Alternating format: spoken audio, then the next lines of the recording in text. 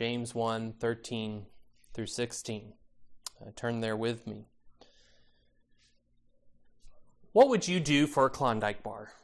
Right, that's the classic commercial. And I always thought it was a ridiculous commercial because they always showed these people doing crazy, outlandish stunts for something that you can buy at the store. So I was like, you know what I would do for a Klondike bar? I'd go to the store and buy one. As I don't have any, I must not really be tempted by them, right? If I was tempted to them, maybe I would do something outlandish for them. But I'm not really tempted by the Klondike bar. It's a question of temptation and desire, right? It is meant to evoke in you these feelings of need, of want. You know, that's a silly example, perhaps, in having an ice cream bar. But what would tempt you to leave your spouse? What would tempt you to start a fight with someone else? What would tempt you to abandon your friends, to betray them? What would tempt you to begin a war?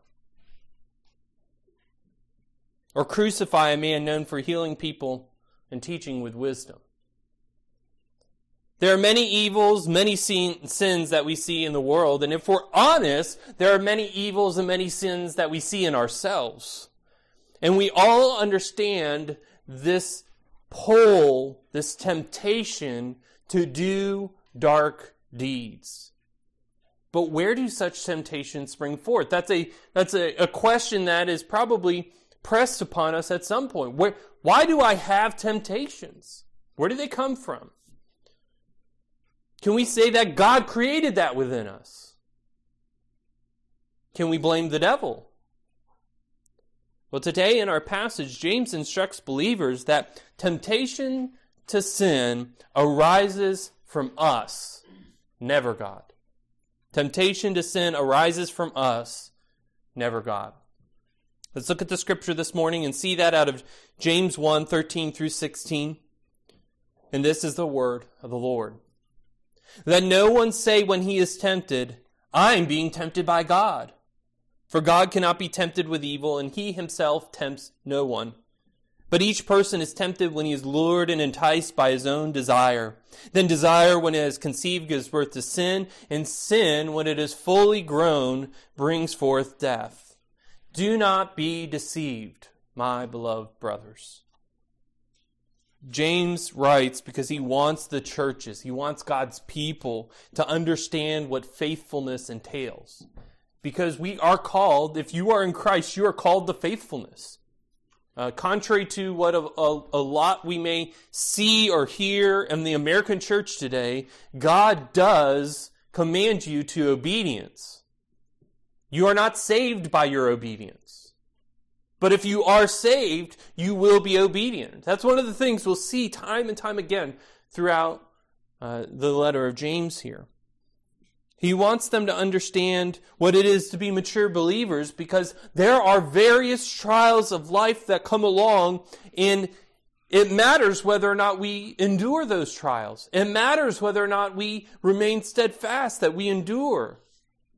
Because as he has just said in the verse before our passage, blessed is the man who remains steadfast under trial, for when he has stood the test, he will receive the crown of life, which God has promised to those who love him.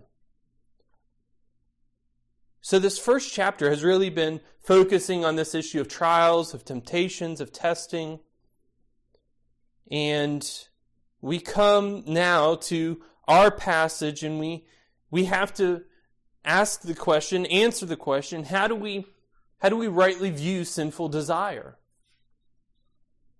We need wisdom to be able to remain faithful, and James here is offering us wisdom as it comes to temptation.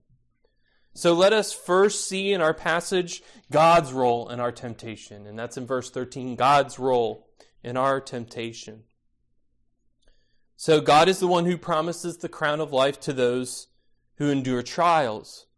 And as James is writing, right, he transitions now from discussing that glorious truth to another about God.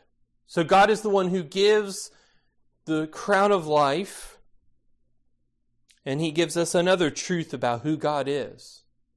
God is not the one who tempts us to sin.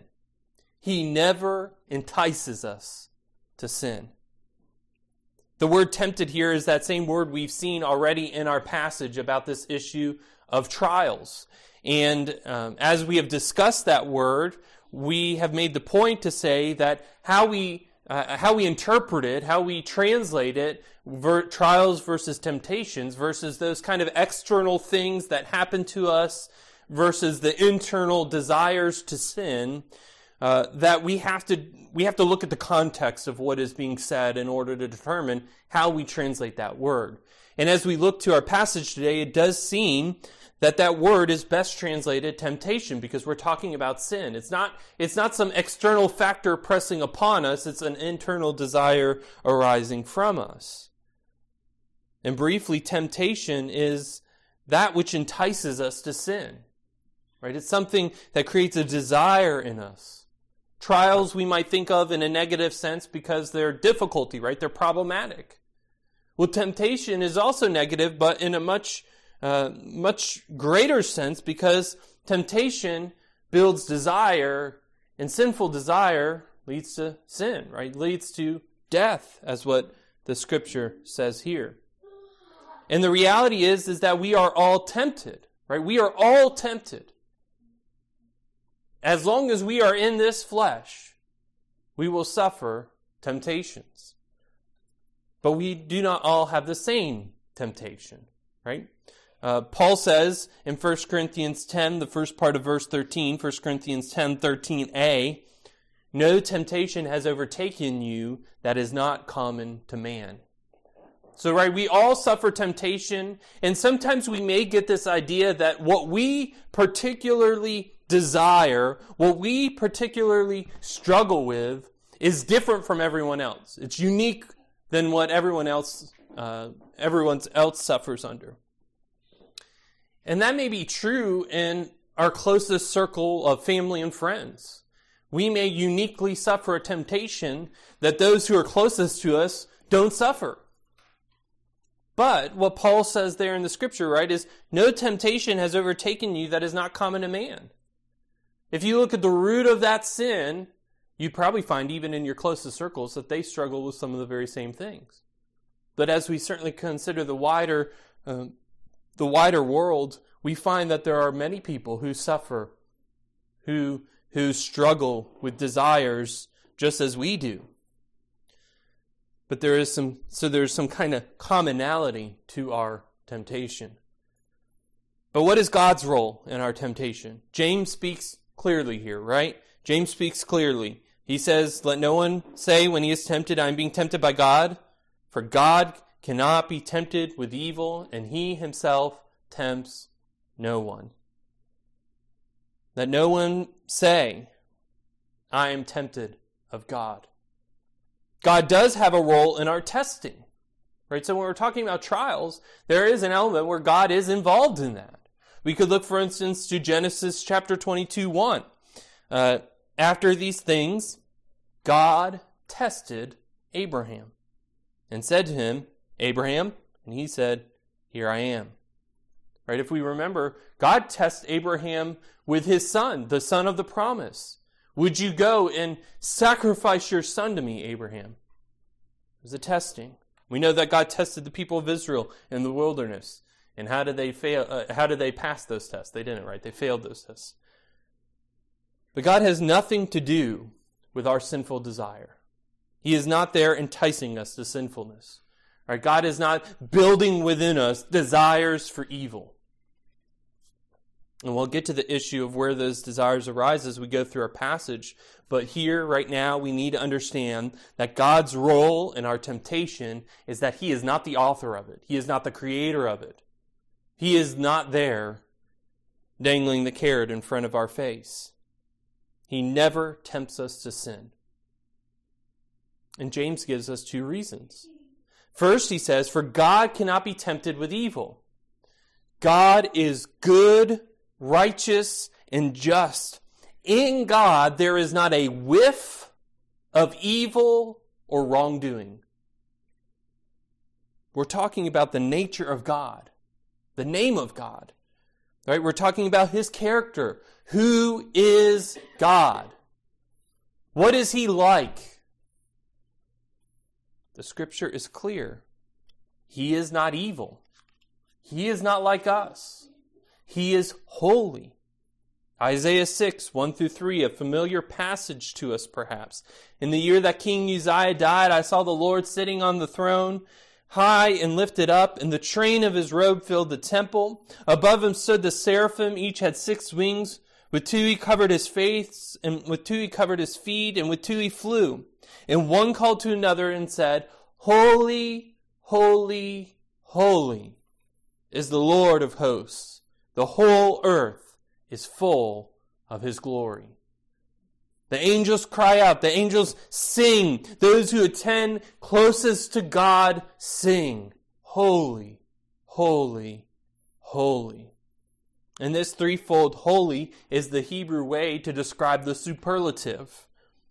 The angels are saying that God is the holiest. There is none who is holy as he is holy.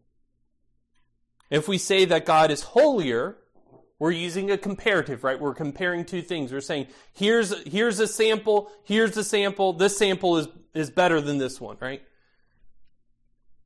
Both samples might be good, but this one's better. And whenever we're talking about the comparative, right, when we say something is better, that could mean that something is better than it. The best, right? Good, better, best. When we're talking about God's holiness, right, it is not just that God is holy. It's not just that God is holier than others. God is the holiest. He is the standard by which holiness is measured. There is none holier than God. And so the angels cry out, Holy, holy, holy. And we would be right to join them in singing that. And what does it mean that God is holy? It means that he's entirely set apart from all else. In the context that we're discussing this morning, it means that in accord with his righteousness, there is nothing in him evil in any way. And here's the reality of this. If we could find even an iota, an atom of evilness in God, the whole of the universe would come undone. Our faith would be overturned. Why do I say that? Because with evil comes change. With evil comes the question, is this true or not? With evil comes lying, deception. And so if God was at even in a smallest bit evil, we would question, God, have you really saved me? God, are you really accepting of Christ's work? The whole of the universe would come crashing down around us because we couldn't trust the one who created it and who sustains it. But this we know, God is good, always. From eternity past to eternity future, this we know about God. He is good. His goodness is fixed. It doesn't change because he doesn't change. He's not like us. We change a lot. Before the end of the day, you will have changed, but God will have not. God is good and holy and righteous and just. As the psalmist says in Psalm 119, verse 68, you are good and do good. Teach me your statutes. So God cannot be tempted with evil. There is nothing that could tempt God to evil. Not us, not Satan, nobody. Nobody could give a reasoning, an argument to God where God would say, you know what, maybe I will try this evil thing.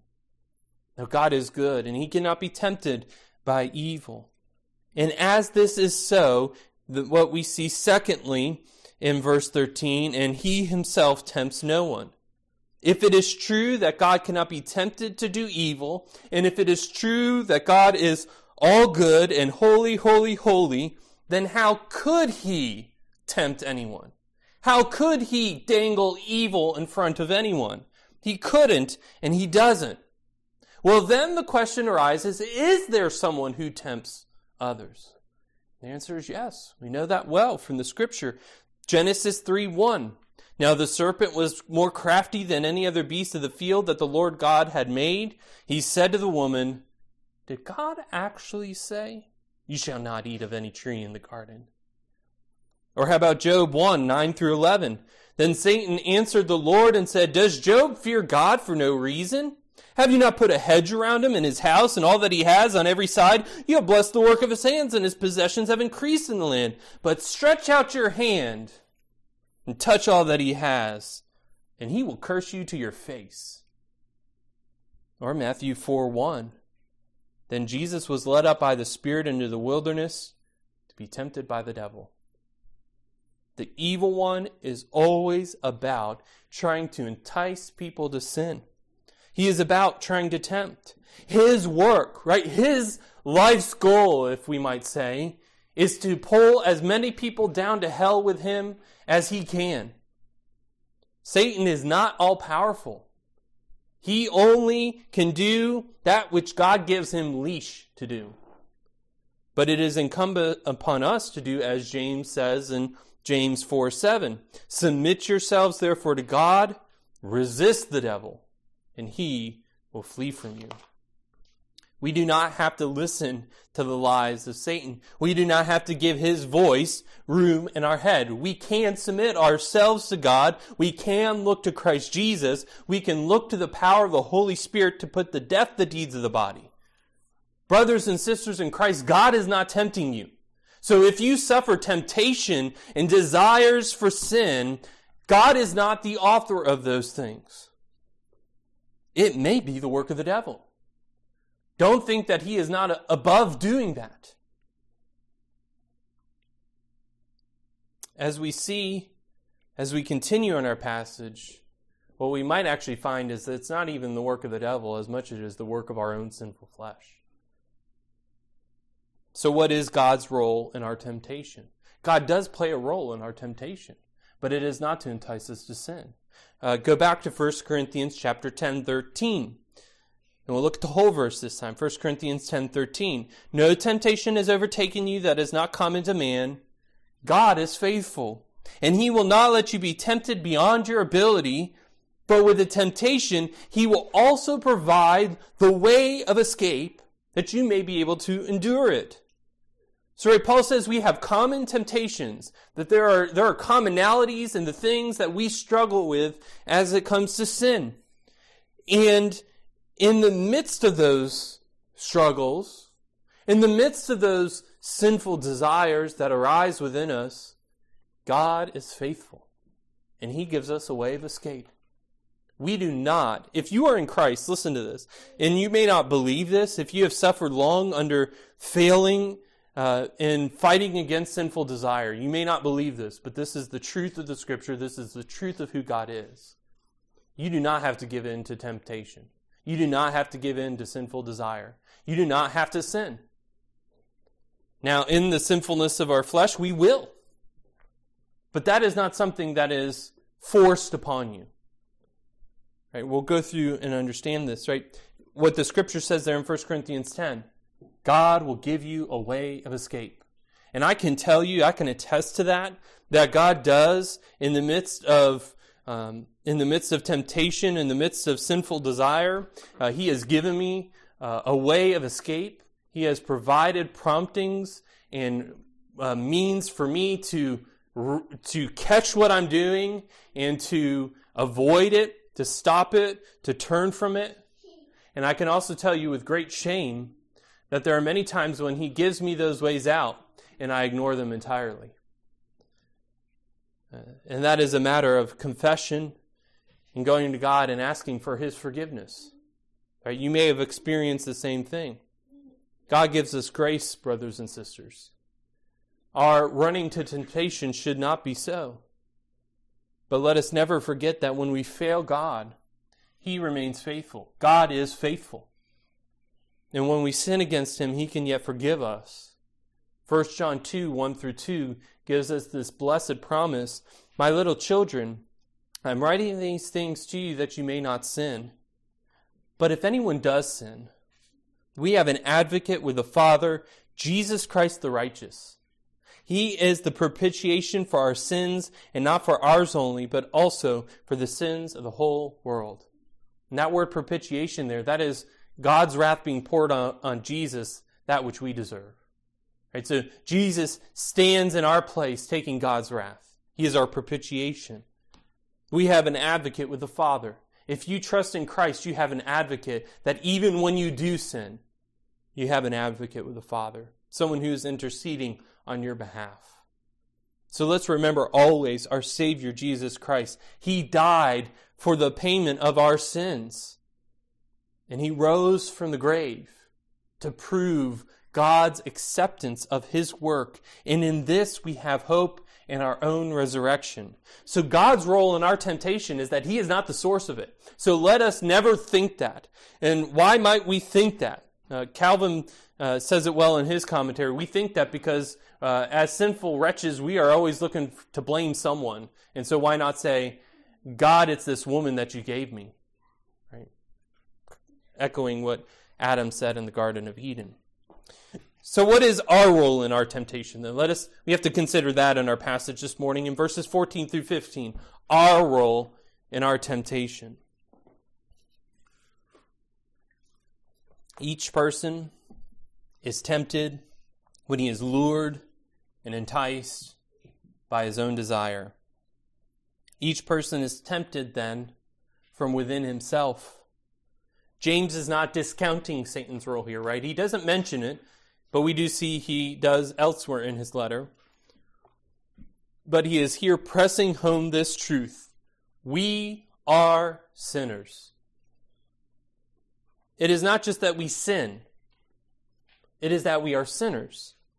It is not just that we do evil things, but apart from the work of Christ in us, we are evil. Jesus has to deal with the self-righteous sect of the Pharisees as they propagate their traditions of ritual washings in Matthew 15. They come up and essentially accuse Jesus' disciples of being dirty, of defiling themselves because they dared to eat something without doing the proper ceremonial washing. And Jesus says in Matthew 15, 10 through 11, and he called the people to him and said to him, hear and understand. It is not what goes into the mouth that defiles a person, but what comes out of the mouth. This defiles a person. And as his disciples interact with this and try and understand it, they ask Jesus. Peter asks for an explanation. And Jesus elaborates in 17 and 20 through 20 of chapter 15. Do you not see that whatever goes into the mouth passes into the stomach and is expelled? But what comes out of the mouth proceeds from the heart, and this defiles a person. For out of the heart comes evil thoughts, murder, adultery, sexual immorality, theft, false witness, slander. These are what defile a person. But to eat with unwashed hands does not defile anyone. The reality is this. The evil that you commit comes from within you. All of the immorality that you have committed is not because some external force has pressed upon you and made you to sin. The truth is, you are a sinner. And you may think, well, I've not really done anything really that bad to be called evil. But notice one of the things Jesus says is, out of the mouth comes what? Out of the heart, from the heart, out of the mouth comes evil thoughts. Have you ever thought evil things? Have you ever thought about that car that pulls out in front of you, cutting you off, that you just want to push them off into the ditch? No, just me, I guess. Have you ever thought about evil things, about other people? Consider what Jesus says in the Sermon on the Mount. For the man who looks at a woman with lust has already committed adultery with her in his heart. Evil thoughts. And then he goes on to talk about murder. It's not just killing someone that's murder. It's being so angry in your heart that you want them dead. That is murder.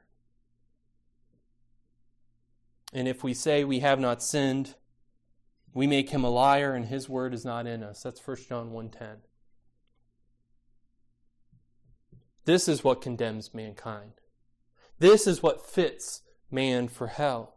And as much as we would like to blame one another, as much as we would like to blame someone else, it is ultimately at root us.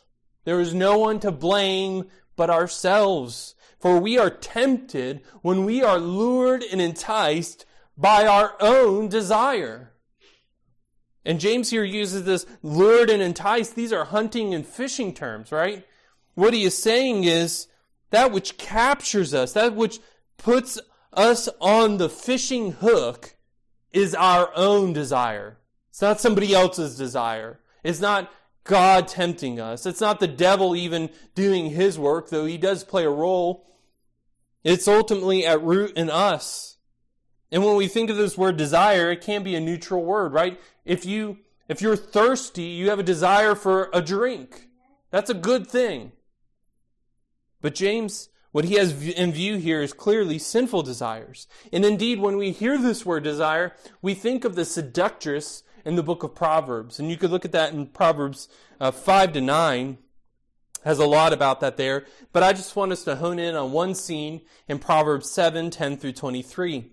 There's this foolish man, and he's going about at twilight in the dark. You know, the sun has set, and there's little light left, and he's walking the streets.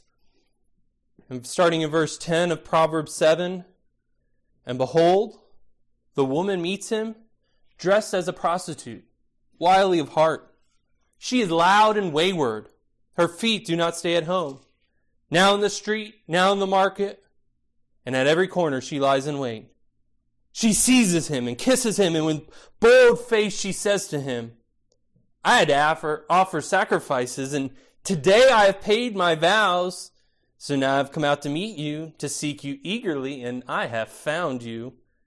I have spread my couch with coverings, colored linens from Egyptian linen. I have perfumed my bed with myrrh, aloes, and cinnamon. Come, let us take our fill of love till morning. Let us delight ourselves with love. For my husband is not at home. He has gone on a long journey. He took a bag of money with him. At full moon he will come home. With much seductive speech, she persuades him. With her smooth talk, she compels him. All at once, he follows her. As an ox goes to the slaughter, or as a stag is caught fast till an arrow pierces its liver, as a bird rushes into a snare, he does not know that it will cost him his life. Right, here comes this beautiful lady. I've been waiting for you. I've got a feast prepared. My bed is clean and smells fresh. Oh, and best thing of all, my husband's away on a long journey. We can have all the time that we want. Her voice is as smooth as honey, but his fate is as bitter as the wormwood. The foolish man follows her and is like a buck shot from afar. It doesn't know it's dead until the bolt strikes. He has no knowledge of what is happening to him, and yet he is dead all the same. The sins we love, the sins that entice us, are born within us.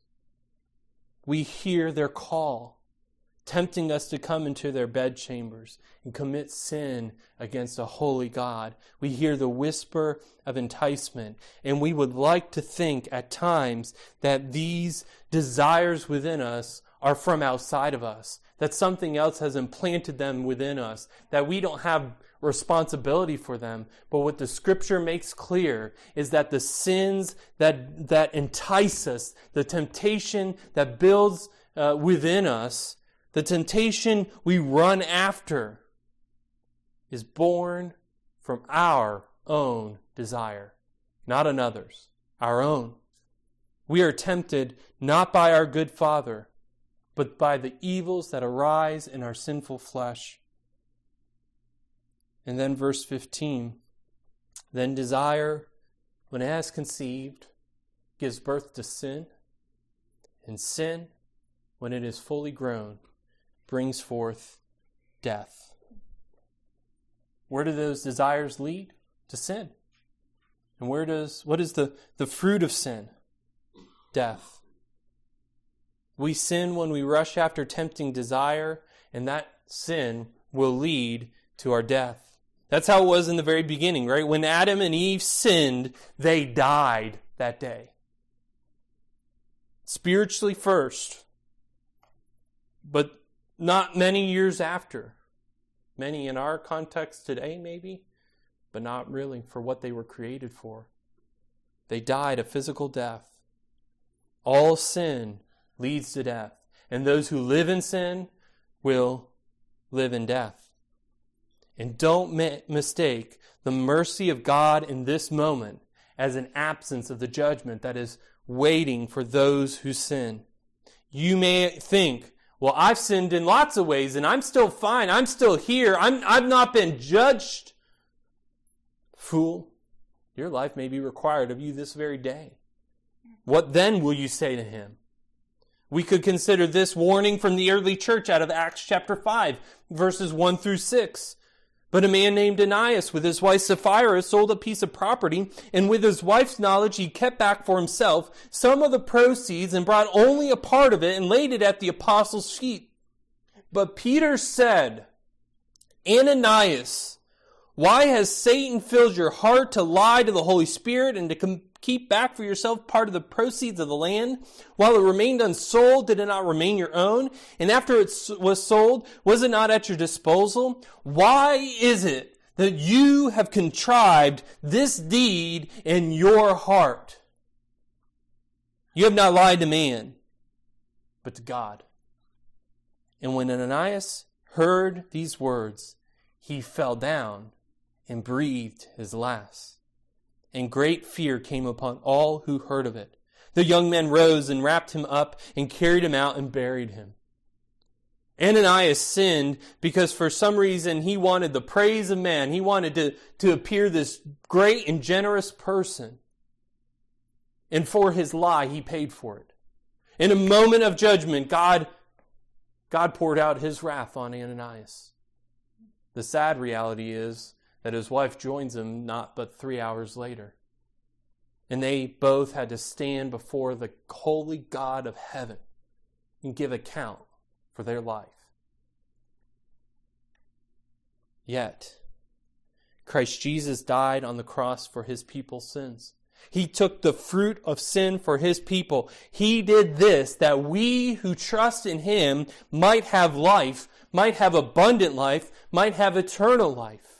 He gave himself in our place that we might be able to receive the crown of life. And so what is incumbent upon you today is to go to Christ Jesus and confess your sins and turn from them. Believe in Jesus as the Son of God. Believe in the work of cross. Believe in God. And in this belief, in your trusting in him, you will be saved from your sins.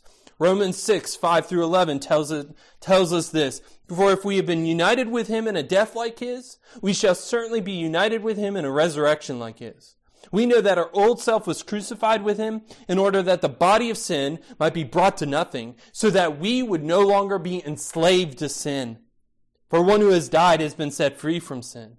Now if we died with Christ, we believe that we will also live with him. We know that Christ, being raised from the dead, will never die again. Death no longer has dominion over him. For the death he died to sin once for all. But the life he lives to God. So you also must consider yourselves dead to sin and alive to Christ Jesus. If you have been united with Christ, you are dead to sin. And sin no longer has domain over you, no longer has reign over you, no longer has dominion over you. You have been given a way out of temptation. Our role in our temptation is that it arises from within our sinful flesh. And so what do we do? If you are in Christ Jesus, what do you do when you are tempted? 1 Peter 2:11. Beloved, I urge you as sojourners and exiles to abstain from the passions of the flesh, which wage war against your soul. Abstain. Stay away. Run away. Romans 8:12-13. So then, brothers, we are debtors, not to the flesh, to live according to the flesh. For if you live according to the flesh, you will die. But if by the Spirit you put to death the deeds of the body, you will live. So we fight against the desires and temptations of our heart. We pray to God. We ask God, God, would you lead us not into temptation and deliver us from the evil one? We keep our eyes pure. We resolve not to take in that which is unseemly for a child of God. And listen, this is something we have to truly attend ourselves to in this day and age, because everywhere around us is sinful desire. Indeed, what do you think they do in commercials? Why is it that every new TV series that comes out is rated MA for mature audiences? Because they know sex sells. Because they know that sinful desire builds within us a desire to watch it and take part in it.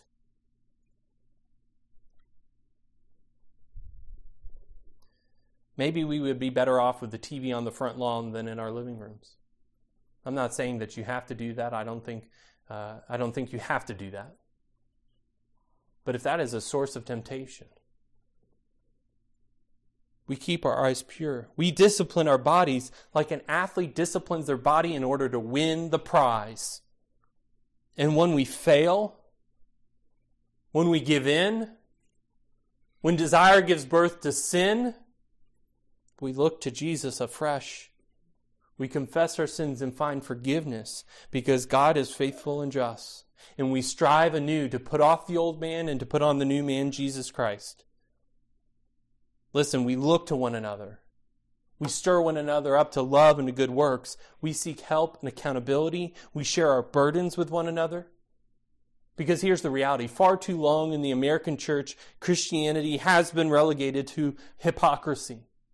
It's been relegated to this idea of making a good show of ourselves, that we're perfect and without sin. We love to say that the greatest struggle we had this week was maybe some inconsequential temptation. Right? We would never admit to the real things we struggle with in our flesh, but we will the inconsequential. Right? We might say, well, I was tempted to a second cookie after dinner the other night. Boy, that was hard. But we don't talk anything about our desire to commit adultery against our wife, or to kill someone, or to lie, or to cheat, to steal. For far too long, those who call themselves Christians have pretended that their sinful desires are so far gone and so far away that they're no longer a problem. But in this hypocrisy, sin has festered. The result of that kind of mindset in the American church today is that we lie about the state of our souls, and the leaders of the church have been exalted to sinful perfection. And what we find happen is that when the truth is revealed, when we are honest, whether by force or otherwise, when God in His righteous judgment allows the falsehoods to crumble away, we're shocked. We're stunned. We say, how could that person, he looked like such a good Christian man. How could he do that sin? How could he commit that sin? How could he fall in that way? And let me be the first to say that I am a sinful wretch, and I have fallen into more temptations than I care ever to admit. I have allowed sinful desires to take root in my heart. I have set up shrines for them, and I have worshipped them as idols. Wretched man that I am, who will deliver me from this body of death? Here's my hope. Here's your hope. Thanks be to God through Jesus Christ, my Lord. So then I myself serve the law of God with my mind, but with my flesh I serve the law of sin. By God's grace He has helped me to tear down idols in my heart. By God's grace, He will continue to work to conform me to the image of His Son. By His grace, I will fail increasingly less to the desires of my sinful flesh and live in greater obedience to His commands. Brothers and sisters in Christ, be honest. Confess your sins. Seek the Lord Jesus, because there is more grace in Him than there is sin in you. And strive by the Spirit of Christ to kill sin. You who are married, lean on your spouse to that end. God has brought you together in order to sanctify you both. Don't neglect to work for the grace of your spouse, to show each other grace and love. But also lean on your Christian brothers and sisters. And if you're single, you especially need to lean on your brothers and sisters in Christ. You cannot fight sin alone. And here's the reality, you weren't meant to. None of us were. Church, we all need to bear one another's burdens. We need to pray for one another that we may be healed. This church, it is my prayer, will be a place of grace. It'll be a place where sinners find the grace of God, where we all find ourselves to be the saints we are called to be, and not because we have earned that right, but because God in His compassion chose us from before the foundation of the world, that we would be objects of His everlasting mercy. And so let us confess our sins. Let us show grace. Let us strive and struggle against the sins that so easily beset us. Let us see the truth in our temptation, and that's verse 16. Thirdly, truth in our temptation. Do not be deceived, my beloved brothers. This last verse acts as a kind of hinge between what we're talking about here with temptation and what he will go into when it comes to the good gifts that come from the Father. And here's the encouragement he says, right? Don't be deceived. When it comes to our being tempted, we can be easily deceived into thinking that God's hand is behind it. He is sovereign after all.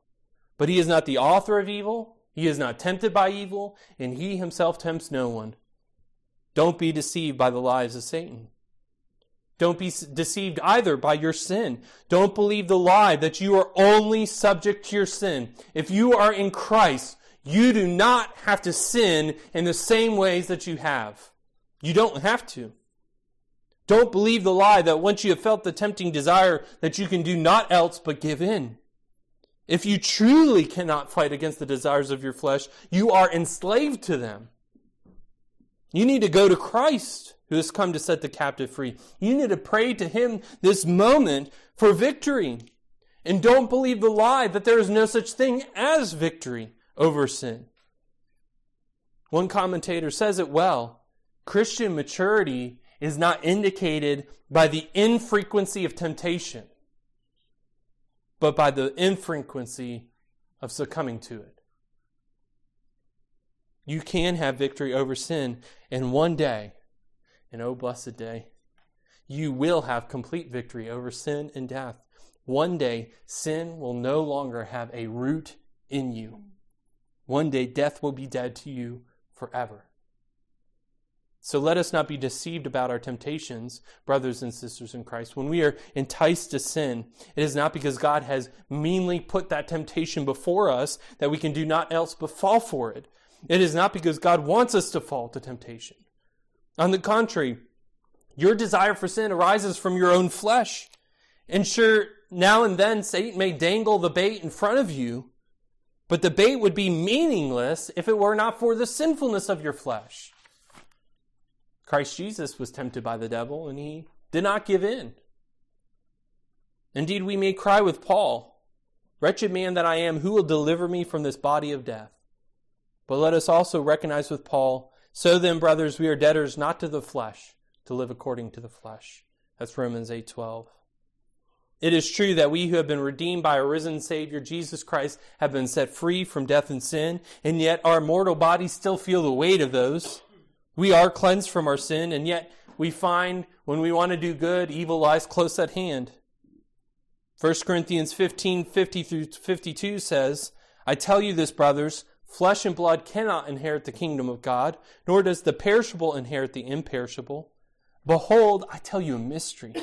We shall not all sleep, but we shall all be changed. In a moment, in the twinkling of an eye, at the last trumpet, for the trumpet will sound, and the dead will be raised imperishable, and we shall be changed. As surely as Christ Jesus rose from the grave that first Easter Sunday, your mortal body will put on immortality, and no longer will you struggle with evil desires that lead to sin.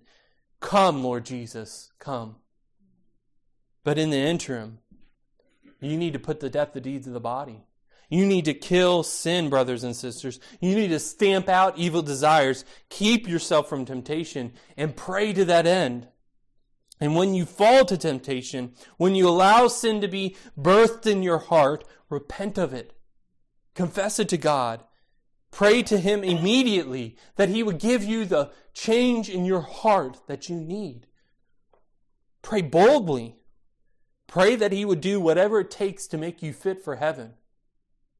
Maybe pray the words of Jesus out of Matthew 5:29-30, that God would impress these upon your heart. Listen to what Jesus says. If your right eye causes you to sin, tear it out, throw it away. For it is better that you lose one of your members than your whole body be thrown into hell. And if your right hand causes you to sin, cut it off and throw it away. For it is better you lose one of your members than your whole body go into hell. And I am sure of this, Philippians 1:6 says, that He who began a good work in you will bring it to completion at the day of Jesus Christ. So Christian, look to Christ your Savior. Look to Him who died and suffered in your place. And let the crucified, risen, and ascended Savior motivate you to kill your sin, to seek Him for grace when you do sin, and to hope for the day when you will sin no more and forever be in His glorious, holy, loving presence.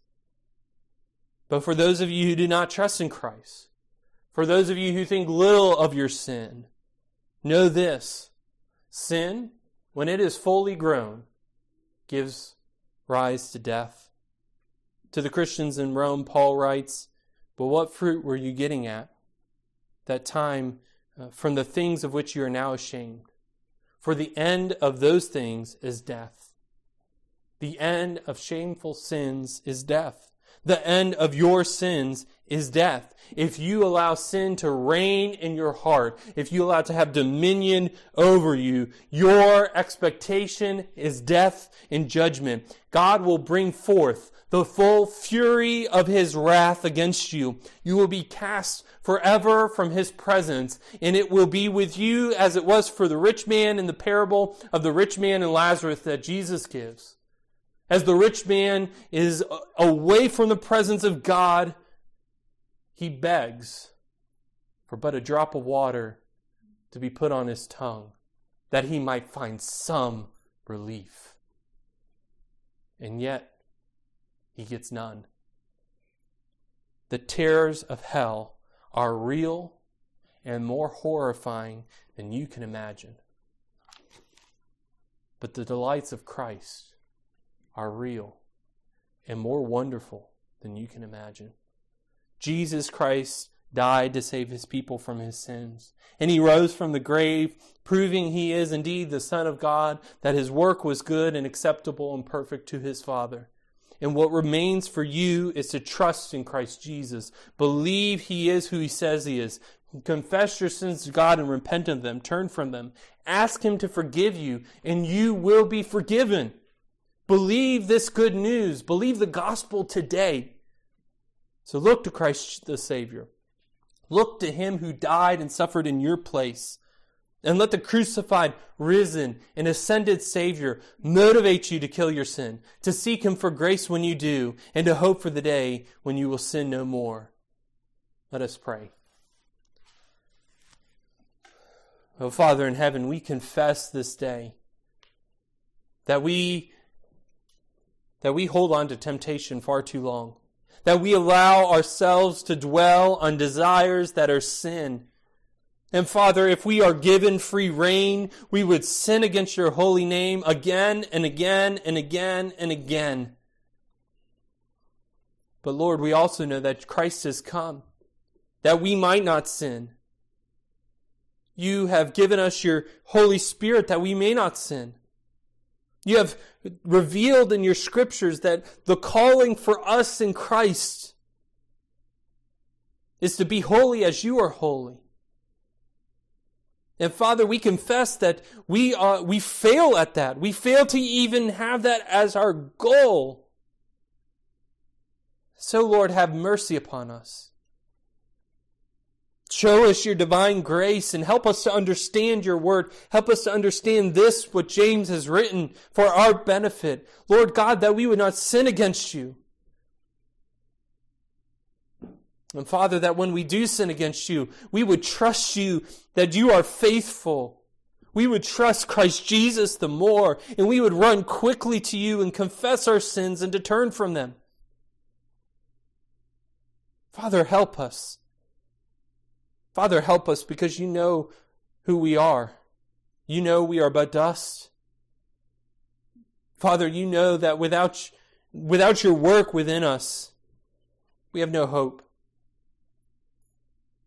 But as you have promised to give us your Holy Spirit, as you have, if we have trusted in Christ, that He is the down payment, the guarantee of our inheritance to come, Father, we strive then all the more, anew and afresh, even this very moment, to walk as you would have us walk.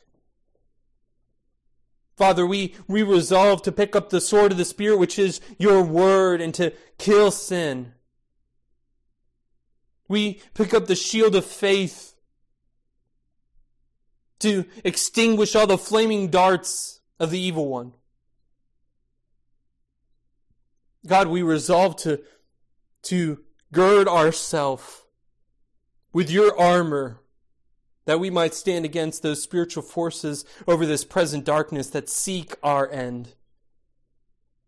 And Father, we pray for your Spirit to be upon those who don't know you. God, we pray that you would open their eyes to see the truth about Jesus, that they would believe in Christ Jesus and confess their sins. And Father, we plead with them. And oh, give us boldness to plead with them. Be reconciled. Father, we thank you for your glorious work, for all that you have done on our behalf. And we pray this in the name of our crucified Savior, who is risen and ascended at your right hand, who intercedes on our behalf, and who is coming again to gather us that we may be with you always. In the name of our Lord and Savior, Jesus the Christ, we pray. Amen.